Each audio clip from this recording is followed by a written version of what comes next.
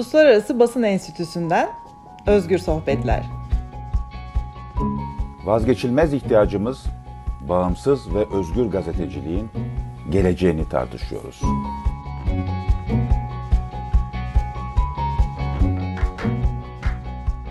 Uluslararası Basın Enstitüsü IPI tarafından hazırlanan Özgür Sohbetlere hoş geldiniz. Ben Cansu Çamlıbel, gazeteciyim. Yaklaşık 5 ay önce başlattığımız bu podcast serisinde Türkiye'de mesleğimizi icra etmenin zorluğunu anlatmaya çalışan, gazeteciliğin ve gazetecilerin sorunlarını odağına alan sohbetler yapıyoruz. Türkiye'de ve dünyada gazeteciliğin nereye doğru yol almakta olduğunu konuklarımızla tartışıyoruz. Ve maalesef çoğu kez Türkiye'de meslektaşlarımızın maruz kaldığı hukuksuzları konuşmanın pek de ötesine geçemiyoruz. Elbette bugünün Türkiye'sinde hukuksuzluk sadece biz gazetecilerin karşı karşıya olduğu bir dert değil. Evrensel olarak düşünce ya da ifade suçu kategorisine düşecek pek çok dosya ülkemizde terörle mücadele adı altında gazetecinin yakınından dahi geçmeyen yurttaşların da karşı çıkartılabiliyor. Bir önceki bölümde ülkemizdeki siyasi iklimin giderek 80'leri 90'ları andırdığını konuşmuştuk. İnsan Hakları İzleme Örgütü'nün Türkiye direktörü Emma Sinclair Webb'le. Bugün yine 90'lardan günümüze ışınlanmış gibi duran bir davanın muhatabı bir meslektaşımı ağırlıyorum. Gazeteci Ayşegül Doğan. Ayşegül, Özgür Sohbetlere hoş geldin. Hoş bulduk Cansu, teşekkürler. Zor bir 10 günü, 2 haftayı geride bıraktığını tahmin ediyorum. Haberi olmayan dinleyiciler için birkaç cümleyle özetlemek gerekiyor sanıyorum durumunu. Zira ülkemizde medya bu kadar kontrol altındayken Türk televizyonlarının %90'ında senin yaşadığın türden haberlere rastlama ihtimali yok toplumun. Dolayısıyla hatırlatayım şu anda maruz kaldığın dava ve sonucunu. Demokratik Toplum Kongresi faaliyetlerine katıldığın için silahlı örgüt kurmak ve yönetmek tırnak içerisinde iddiasıyla 22,5 yıla kadar hapis cezası istemiyle bir dava açılmıştı sana. En son olarak bu davada sen beraat beklerken örgüt üyeliği suçlamasıyla 6 yıl 3 ay hapis cezası verildi. Sanıyorum en özet hali bu olabilir. Çıkartılan cezayı anlatmayın ama detaylarını sen anlat istiyorum. Basit gazetecilik faaliyetlerinin bu ülkede mahkemeler tarafından istendiği takdirde nasıl terör faaliyeti olarak kodlanabildiğinin çok çarpıcı bir örneği senin davan. Karşına suçlama olarak çıkartılan faaliyetler neydi? İstersen oradan başlayalım. Tabii, çok güzel özetledin aslında Cansu. Karşıma suçlama olarak çıkartılan faaliyetlerden biri işte Demokratik Toplum Kongresi'nin aktivitelerine katılmış olduğum iddia ediliyor ve aktif bir biçimde de üyesi olarak çalıştığım iddiası var. Ayrıca 5 komisyonunda eş zamanlı olarak çalıştığım iddia ediliyor. Diplomasi, kültür, dil eğitim komisyonu, sağlık komisyonları gibi komisyonlarda. 12-13 Mayıs 2012 tarihinde Diyarbakır'da gerçekleştirilen bir çalıştaya moderatör olarak katıldığım iddiası var. Bir Kürt kadın konferansına katılmam suç olarak gösteriliyor. DTK'dan bir takım insanların bana telefon edip bir takım konferanslara, bir takım insanlar derken bu arada o dönem milletvekilliği yapan insanlardan bahsediyoruz. Beni bazı konferanslara davet etmeleri, çünkü usulsüz dinlemeler olmuş. Şimdi böyle birkaç grupta özetleyebiliriz bunu. Dosyada yaptığım söyleşiler var, benim verdiğim röportajlar var, çeşitli zamanlarda katıldığım yayınlar için gittiğim binalarda çekilmiş, işte gittiğim binalar derken mesela Diyarbakır'daki belediye konuk evine girip çıkarken çekilmiş fotoğraflarım var. Sonra ben onlara dönüp baktığımda çoğunun yayınlarla ilgili olduğunu görüyorum. Bütün bunların kaydını Dailymotion'dan buldum mesela, o tarihlere bakıp karşılaştırarak. Ama önce asıl iddiaya dönmek gerekirse ben hiçbir zaman Demokratik Toplum Kongresi üyeliği yapmadım. Hiçbir komisyonunda yer almadım. Zaten bir komisyonda değil 5 komisyonda eş zamanlı bir insan nasıl üye olabilir? Onu da anlamak mümkün değil. Yani aynı zamanda sağlık komisyonunda olup bir şeyin, dil eğitim komisyonunda olmak, diplomaside olmak, kültürde olmak, ne kadar farklı yeteneklerim varmış da ben de haberdar değilmişim bundan.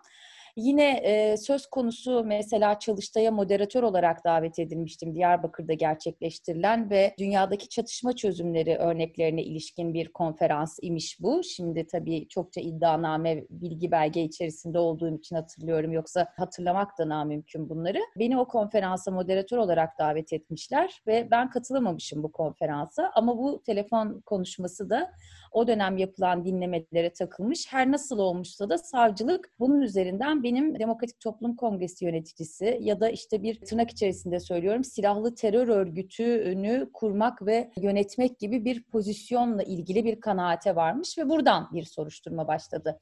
Yani esasen dosya içerisinde benim editörümle yaptığım bir telefon görüşmesi ve haber almak amaçlı bir takım siyasilerle yaptığım telefon konuşmaları ve siyasi olmayanlarla yaptığım telefon konuşmaları dışında hiçbir şey yok. Hakkımda bir ortam dinlemesinden yola çıkarak iddia edilen bir suç vardı. Oradaki sesin bana ait olmadığını daha savcılığa soruşturma ve ifade aşamasında gittiğimde de çok net bir biçimde söylemiştim. Çünkü bazı şeyleri hatırlamak hem mümkün değil, üzerinden çok zaman geçmiş, hem de bu tapelerde bir anlam kaybı var. Tahmin yürütmen gerekiyor ne olduğunu anlamak için. Bunu demiş olabilir miyim falan diye düşünmek zorunda kalıyorsun. Çünkü son derece tahrif edilmiş bilgilerle ve tapelerle önüne bir takım sorular konuluyor ve onlara yanıt aranıyor. Şimdi o konuşmalardan o ortam kaydı, ya bana ait olduğu iddia edilen konuşmayı adli tıpta bilirkişi düzeyinde delil yetersizliği olarak değerlendirdi ve bana ait olmadığına kanaat getirdi. Ama buna rağmen ben örgüt üyeliğinden bir ceza aldım işte yakın zamanda.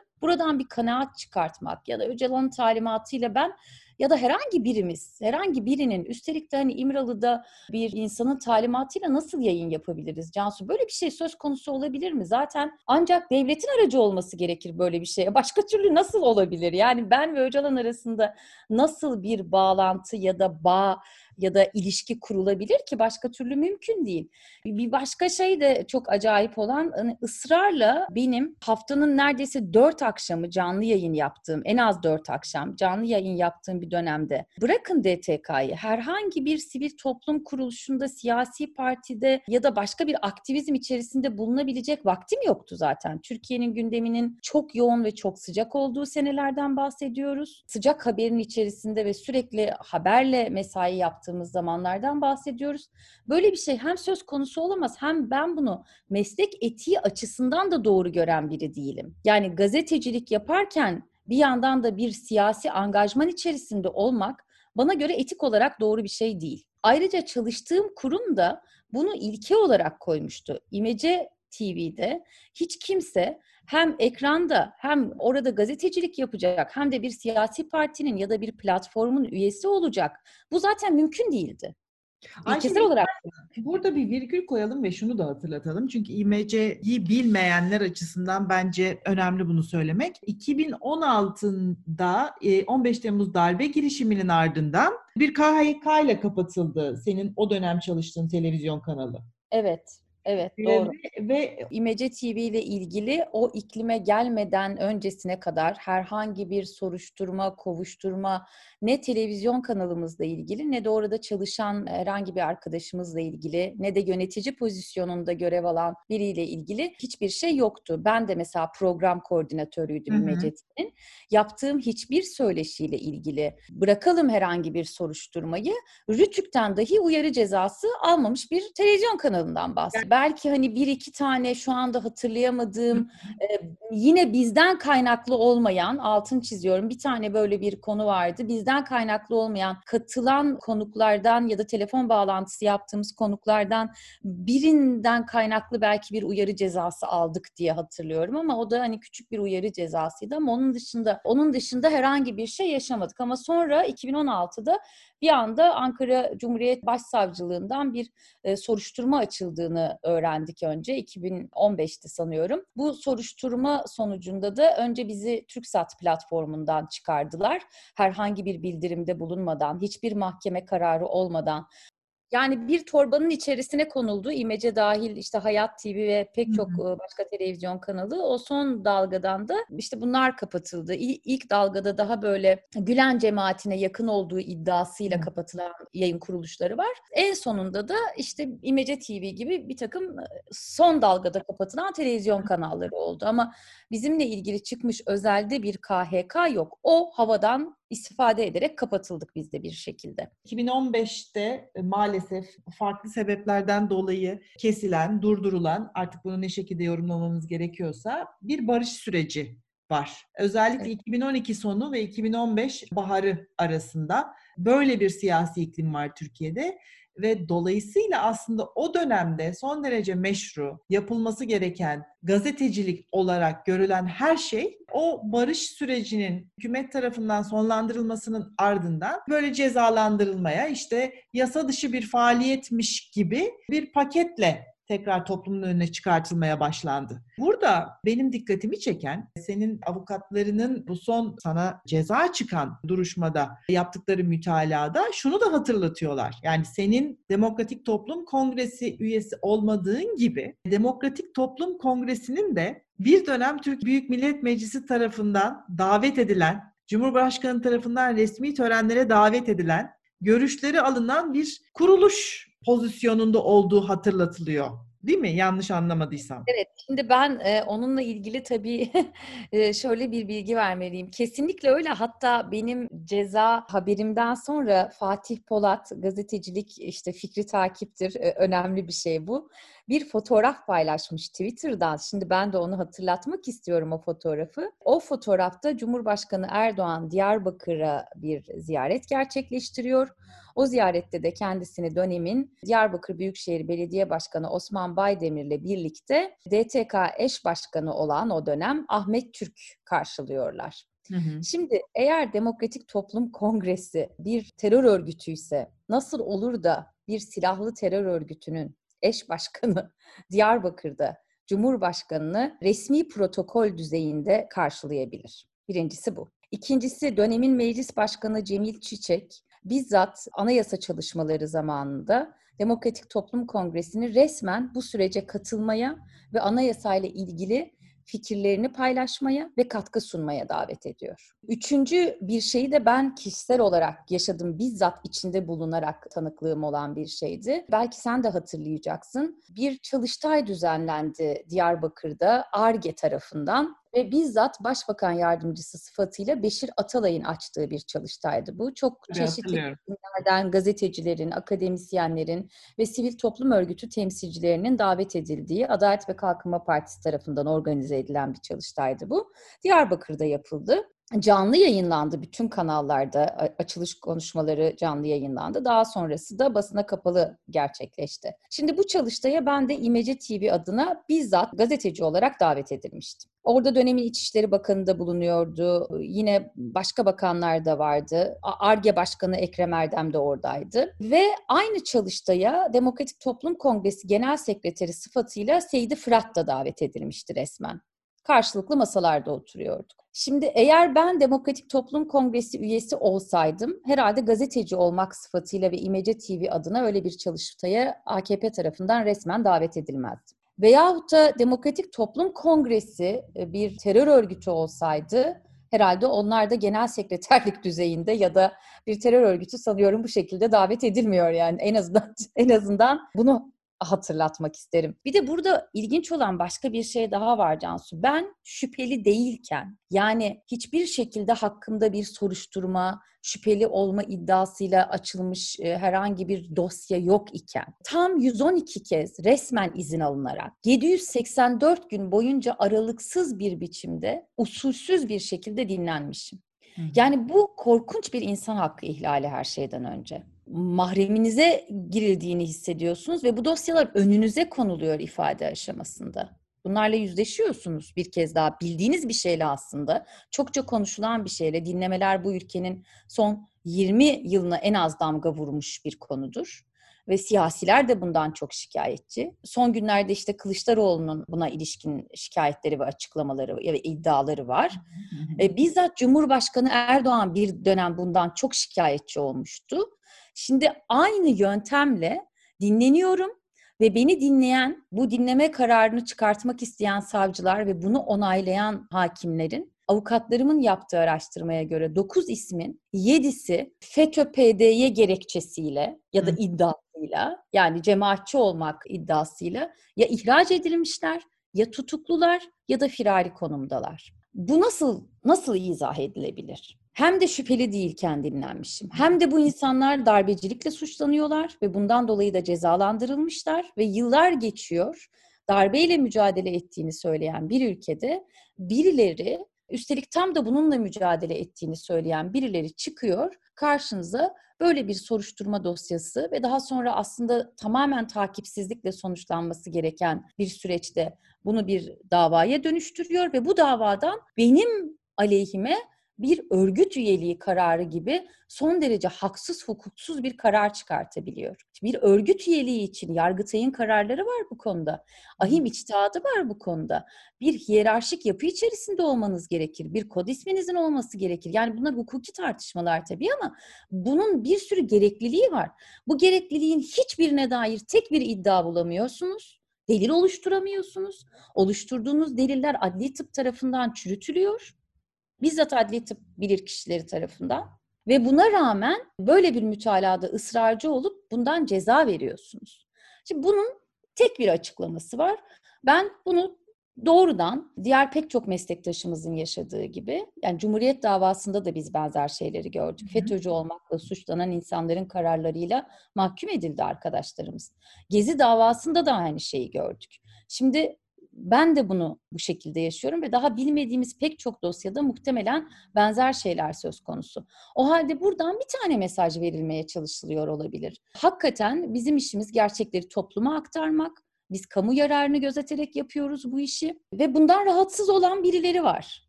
Ve bir dönem unutturulmaya çalışılıyor. Hani hatırlayalım lütfen, geri çekilme açıklaması yapılacağı zaman 2013 senesinde. Buradan hep birlikte bir sürü farklı kuruluştan gazeteci arkadaşlarımızla, Anadolu Ajansı muhabirleri ve kameramanlarıyla birlikte gidip Erbil'de geri çekilme toplantısını hep beraber izledik. Günlerce bunlar canlı yayınlandı.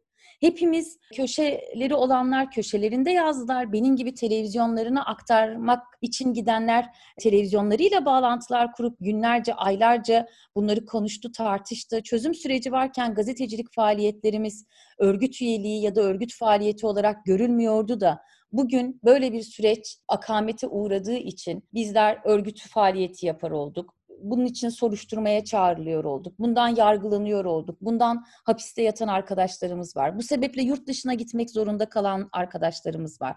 Bu nedenle işlerini kaybedenler var. Şimdi ne oldu da hepimiz bir anda örgüt üyesi olduk? Ne oldu da bunlar örgüt faaliyeti oldu? Ayşegül, bir de olayın şöyle bir boyutu var mı? İster istemez benim aklımın gerisinde bu soru var. Sen gazeteciliğini böyle bir yerden kurgulamış olmasan da, ben seni yakından izleyen bir meslektaşın olarak bunu söylüyorum. Sen Kürt siyasi hareketinde çok önemli yeri olan bir siyasetçinin kızısın. O hayatı başka yerden yaşadı. Hak savunuculuğu anlamında söylemiyorum ama siyaseti seçmişti. Sen başından beri gazeteciliği seçtin ve burada ısrarcı oldun. Ama buna rağmen acaba kafanın arkasından geçiyor mu? Yani seni bu siyasi mücadelelerin ve siyasi dönemsel siyasi karşıtlıkların bir parçası haline getirme eğilimi mi var? Kendini kimliğin nedeniyle belli bir açıdan gazetecilik yapmak durumunda hissettin mi hayatın boyunca?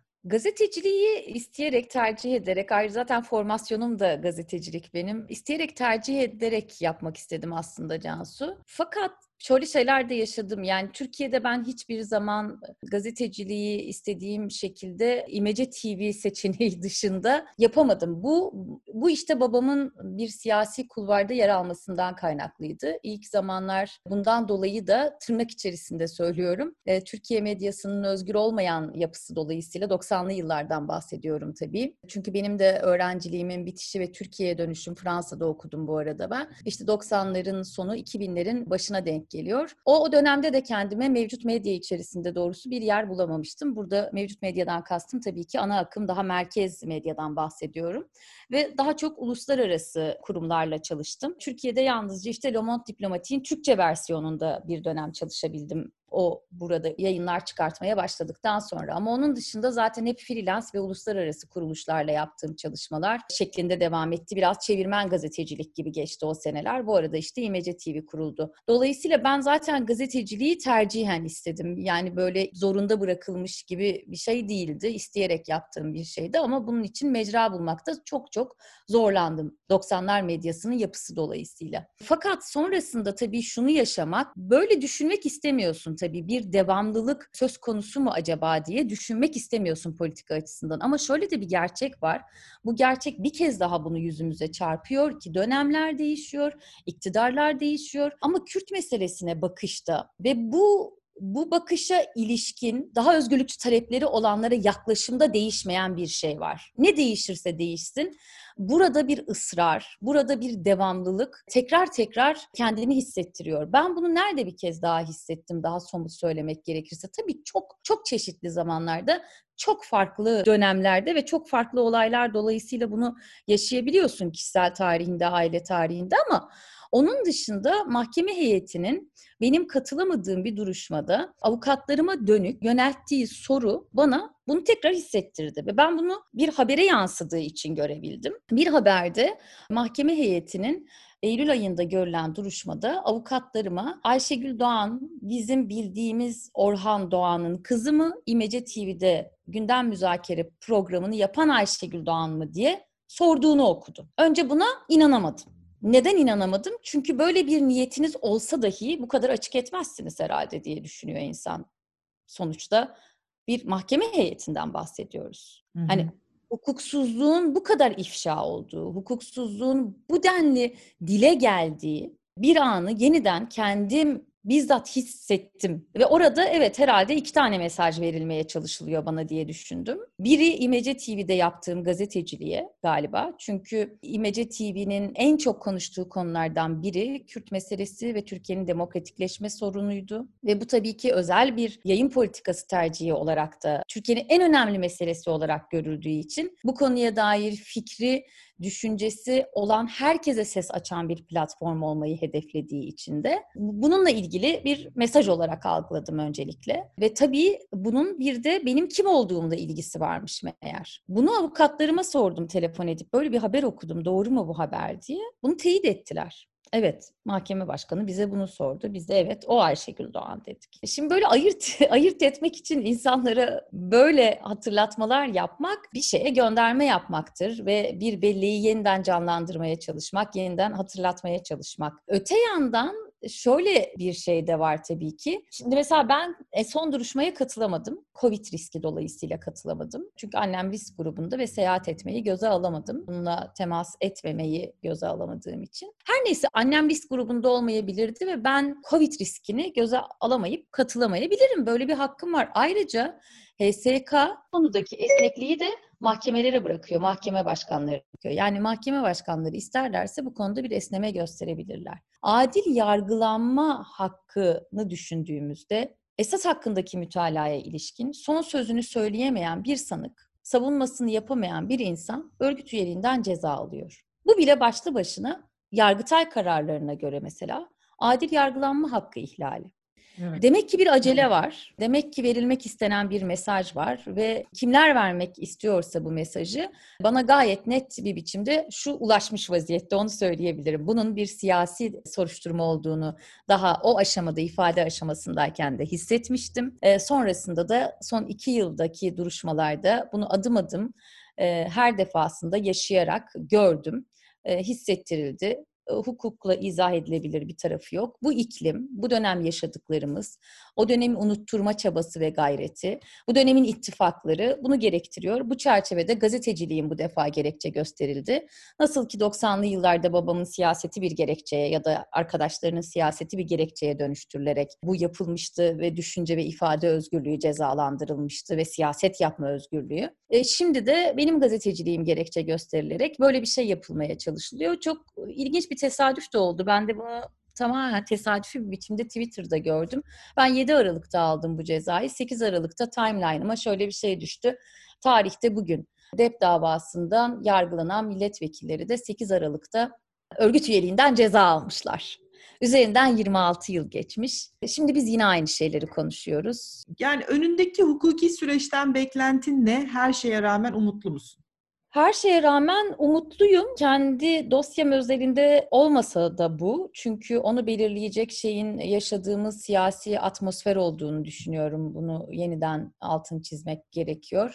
Yani bugünlerde işte Bahçeli'nin yaptığı açıklamalara, Cumhurbaşkanı'nın yaptığı açıklamalara bakılırsa reform söyleminin altı bizim gibi insanların beklediği özgürlükler lehine genişleyecek gibi durmuyor. Umarım biz yanılırız. Özgürlükler lehine genişler bu reform söyleminin altı böyle doldurulur. Fakat öyle görünmüyor. Dolayısıyla bunlara rağmen tabii ki ben umutluyum ama dosyam özelinde hukuken öngörülebilir olmaktan çıkmış bir dosyadan bahsediyoruz. Bunu avukatlarım da teyit ediyor.